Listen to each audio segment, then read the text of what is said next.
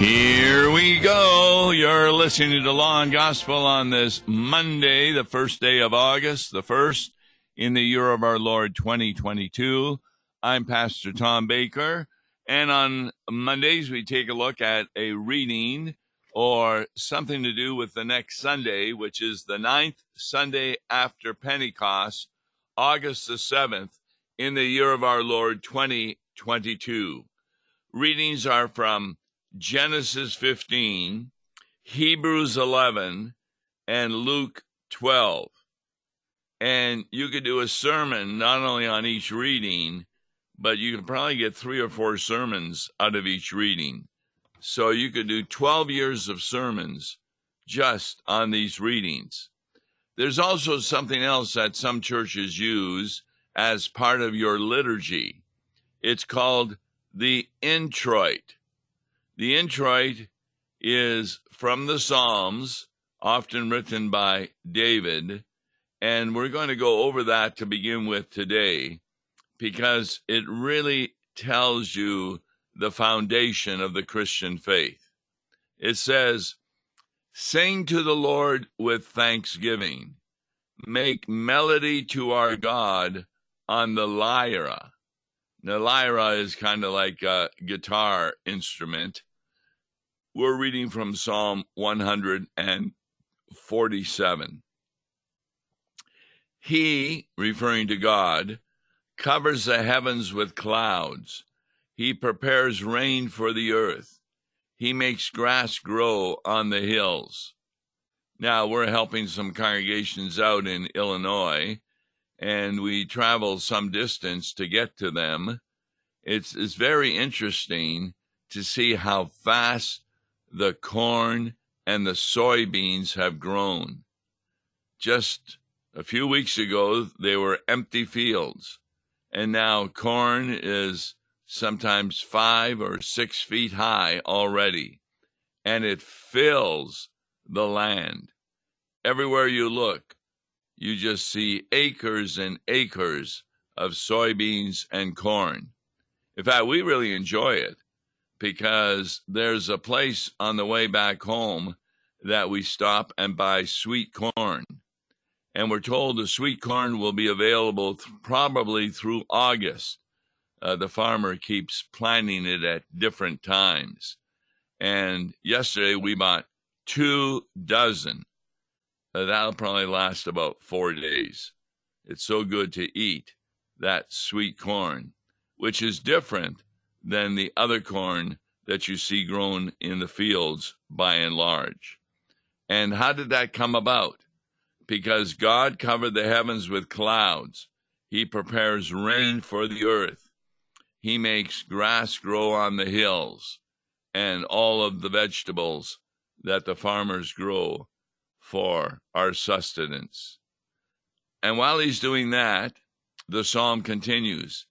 He gives to the beasts their food and to the young ravens that cry.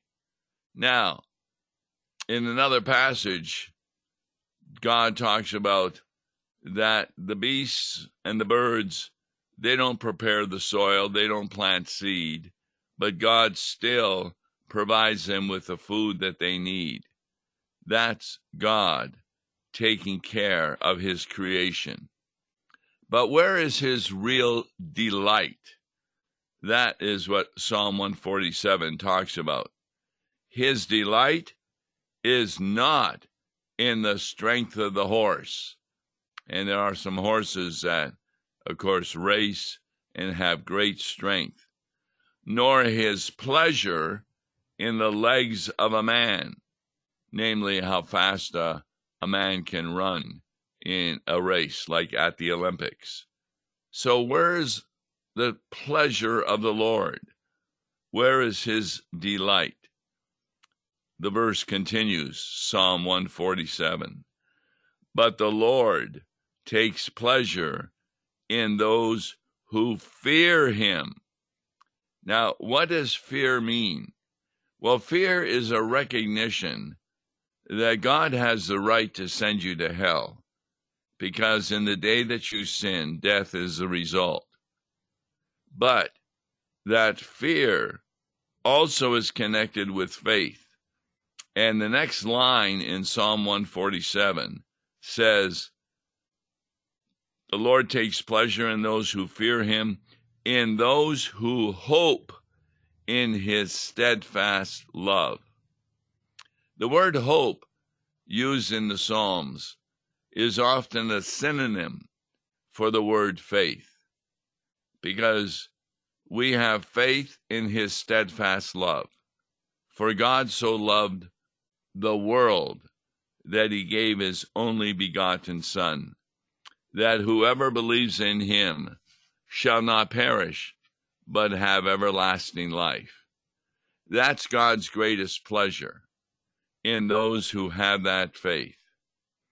And that's kind of what the Old Testament reading from Genesis 15 talks about. After these things, the word of the Lord came to Abram in a vision. Now, who's Abram? He actually is a descendant of not only Adam and Eve, but also of Noah and his family. And a number of families after Noah, he is born as a son. And God decides to come to Abram in a vision. Fear not, Abram, I am your shield. Your reward shall be very great. Now, what's God talking about? Well, in the New Testament, we're talked about that we have the weapons of a soldier. We have a shield to protect us from being attacked. We have a sword, which is the main offensive weapon against the devil, which is the word of God. In fact, remember when Jesus was being tempted in the wilderness, he overcame that temptation by 3 passages from the book of Deuteronomy, and he put down Satan. So, Abraham is told by God that his reward will be very great, that there will be a result of God being his shield. But Abraham replies to God, this is verse 2 of chapter 15, O Lord God, what will you give me? For I continue childless, and the heir of my house is Eliezer of Damascus. And Abraham continued, Behold, you have given me no offspring, and a member of my household will be my heir. You haven't given me a member of my offspring. Eliezer is not from me. And behold, the word of the Lord came to Abram again. This man shall not be your heir. So God's talking about Eliezer of Damascus. Your very own son shall be your heir. Now, Abraham was very old at this time. He was 75 years old. His wife was 60.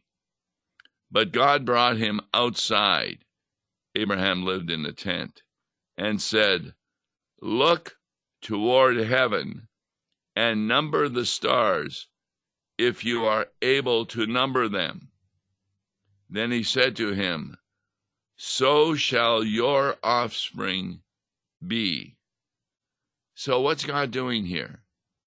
He's promising to aged Abraham that the son he shall have will result in offspring to Abraham, and it will be as many as the stars in the heavens.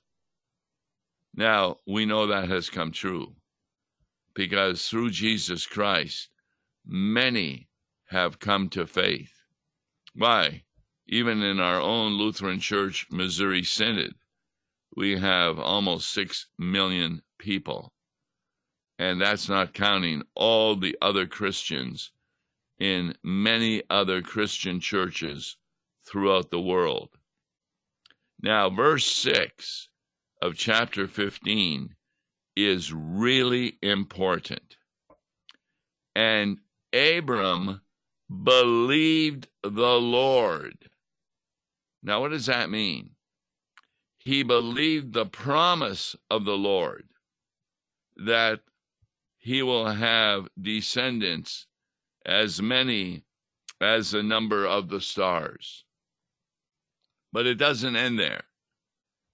It says he believed the Lord, and God counted it to him as righteousness.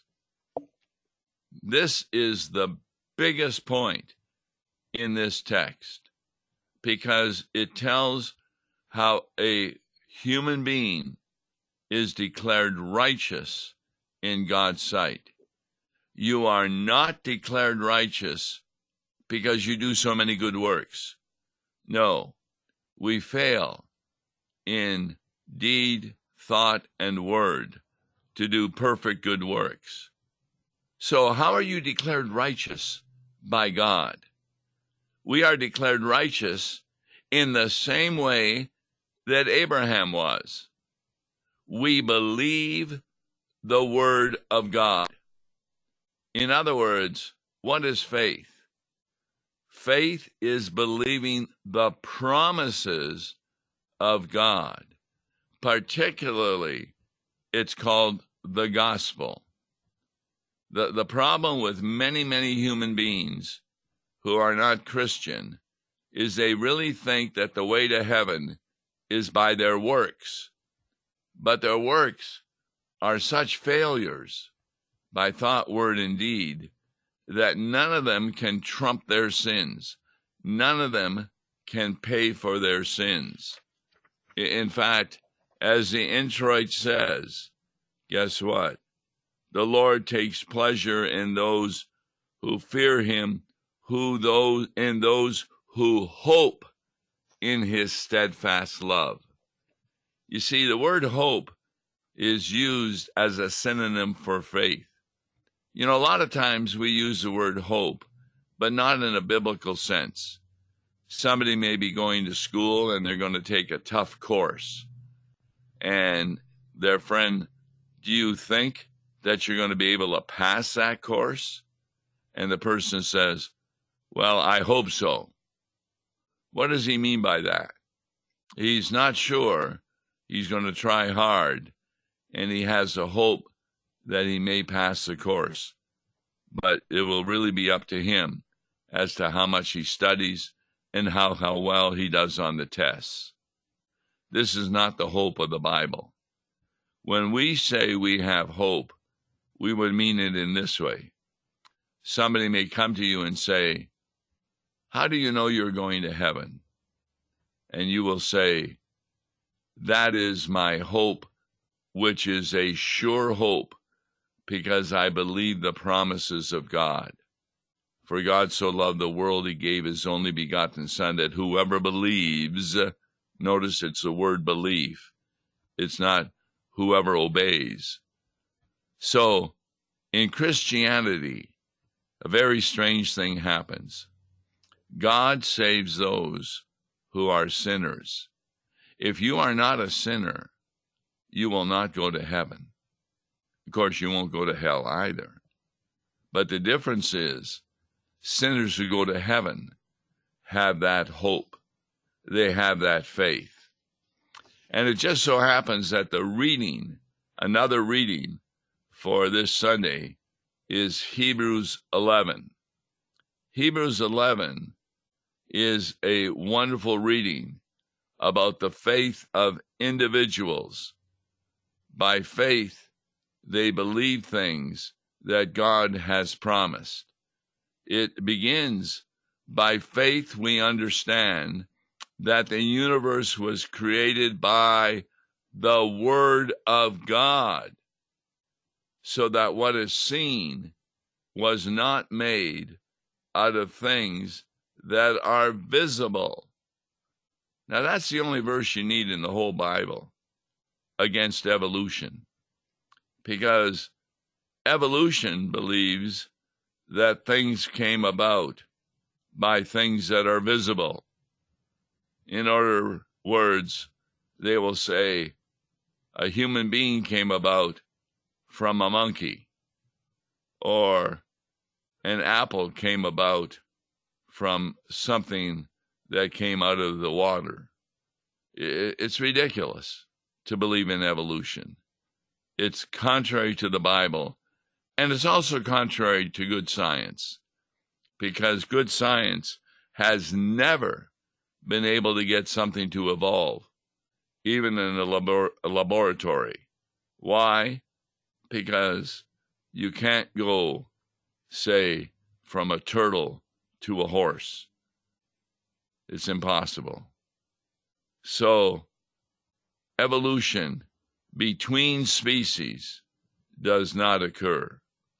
But it's in this chapter 11 that we get backed up of Abraham's faith.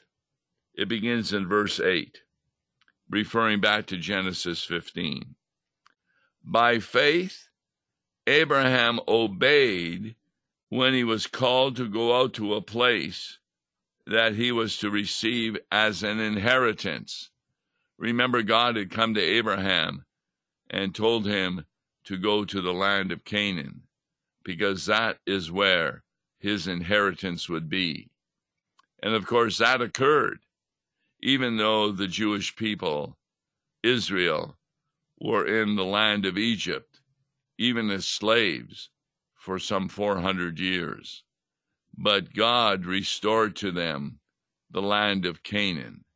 Jerusalem is, of course, in that land, and Israel became God's kingdom, the Holy Christian Church.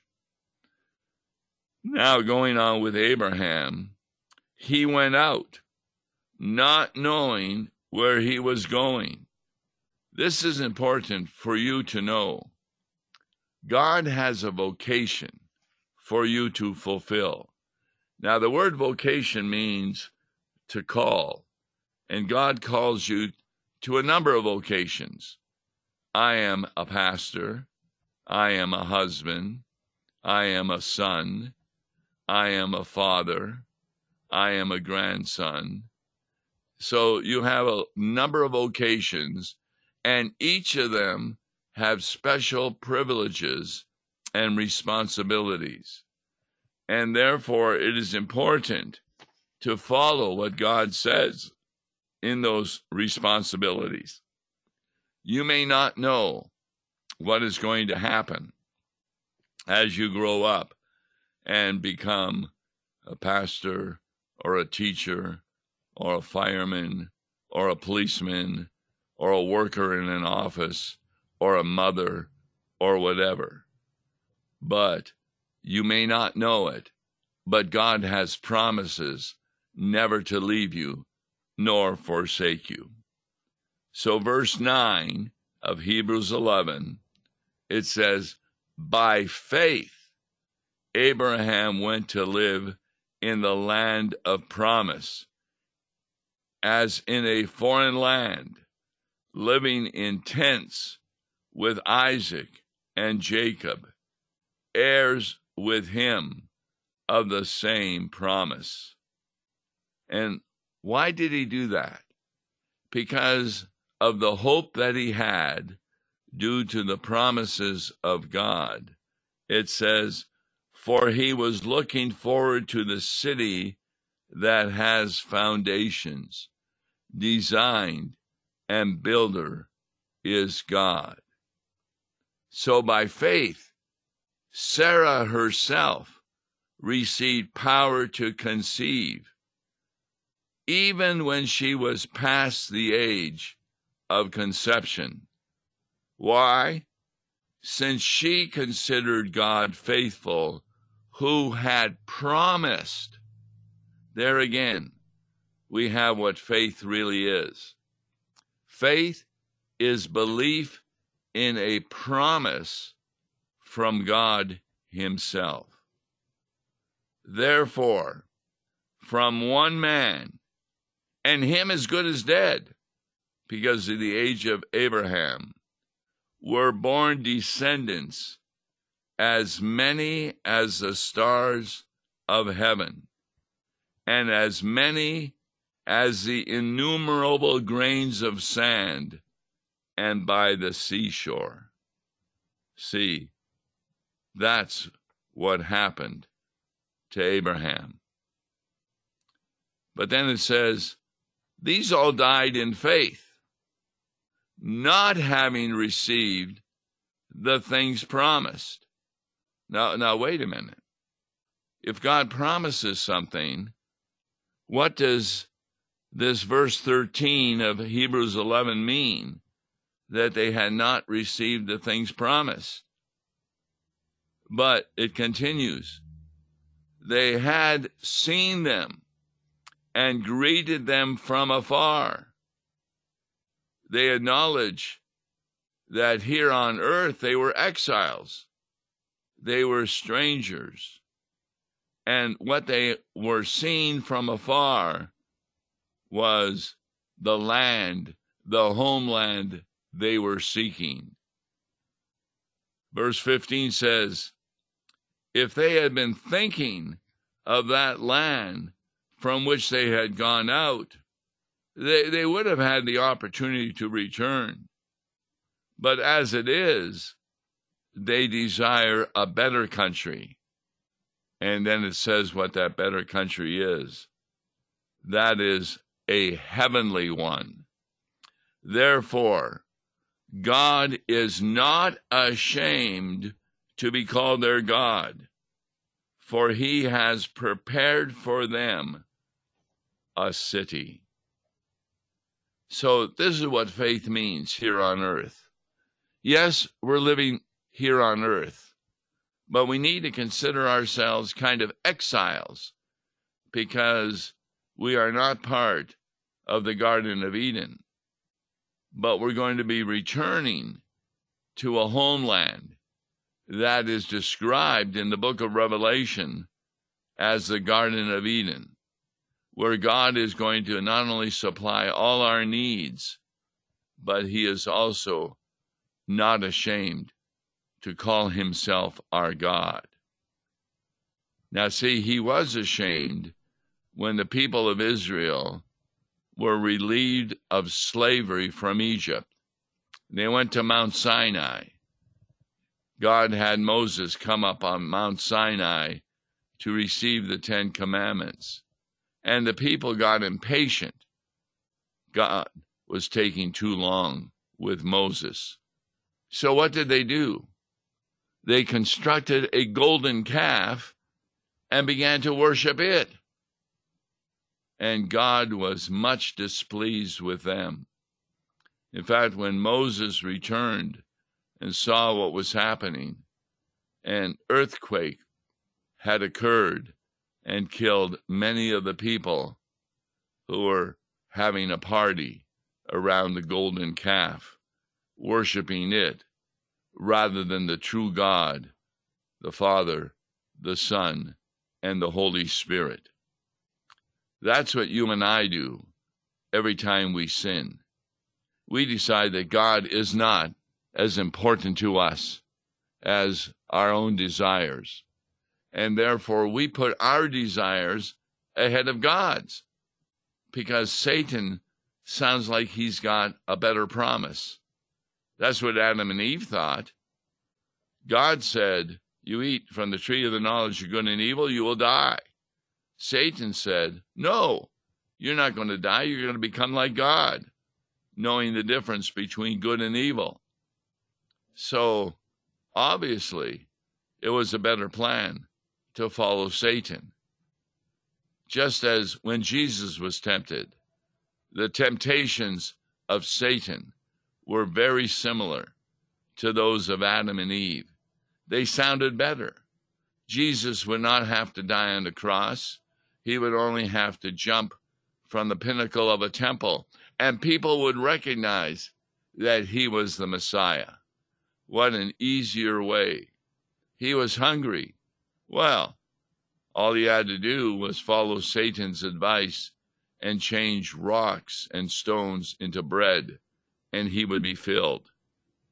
And then he also could have all the kingdoms of the world that Satan said he owned and would give them to Jesus if Jesus would bow down and worship Satan. See, that's what's behind our sin. We bow down and worship Satan because his promises sound better. That's why it's important that we listen on Wednesdays as we're going through Solomon's book on Proverbs, because it shows the difference between the foolish people who are unbelievers listening to the temptations of Satan that at first sound better than the promises of God, but they are not. The promises of God are more sure, and the promises of God have taken place in the death and resurrection of Jesus Christ, who died so that you will never really die, as your spirit, as a believer, will be taken to be with Jesus forever. That's his promise. It's the promise of the gospel. And therefore, Christianity is definitely the way in which you are saved. By grace, through faith, on account of Jesus. On tomorrow, we'll be taking a look at a hymn assigned for this Sunday with Mark Smith. I'm Tom Baker. O little flock, fear not the foe. And we'll take a look at it from a law and gospel point of view. Until then, tell others about law and gospel. And until then, God bless you. Listen to Law and Gospel each weekday morning at 9:30 on KFUO. For a tax-deductible gift to Law and Gospel, please make your check out to Law and Gospel and mail to Law and Gospel, P.O. Box 28910, St. Louis, Missouri 63132, or call toll-free 1-877-267-1962. Views and opinions expressed on Worldwide KFUO may not represent the official position of the management or ownership of KFUO, the Lutheran Church Missouri Synod. If you'd like to comment on programs or topics heard on Worldwide KFUO, write us at KFUO, 1333 South Kirkwood Road, St. Louis, Missouri 63122. You can also leave a question or comment on our comment line at 314-996-1542. We are the messenger of good news, Worldwide KFUO.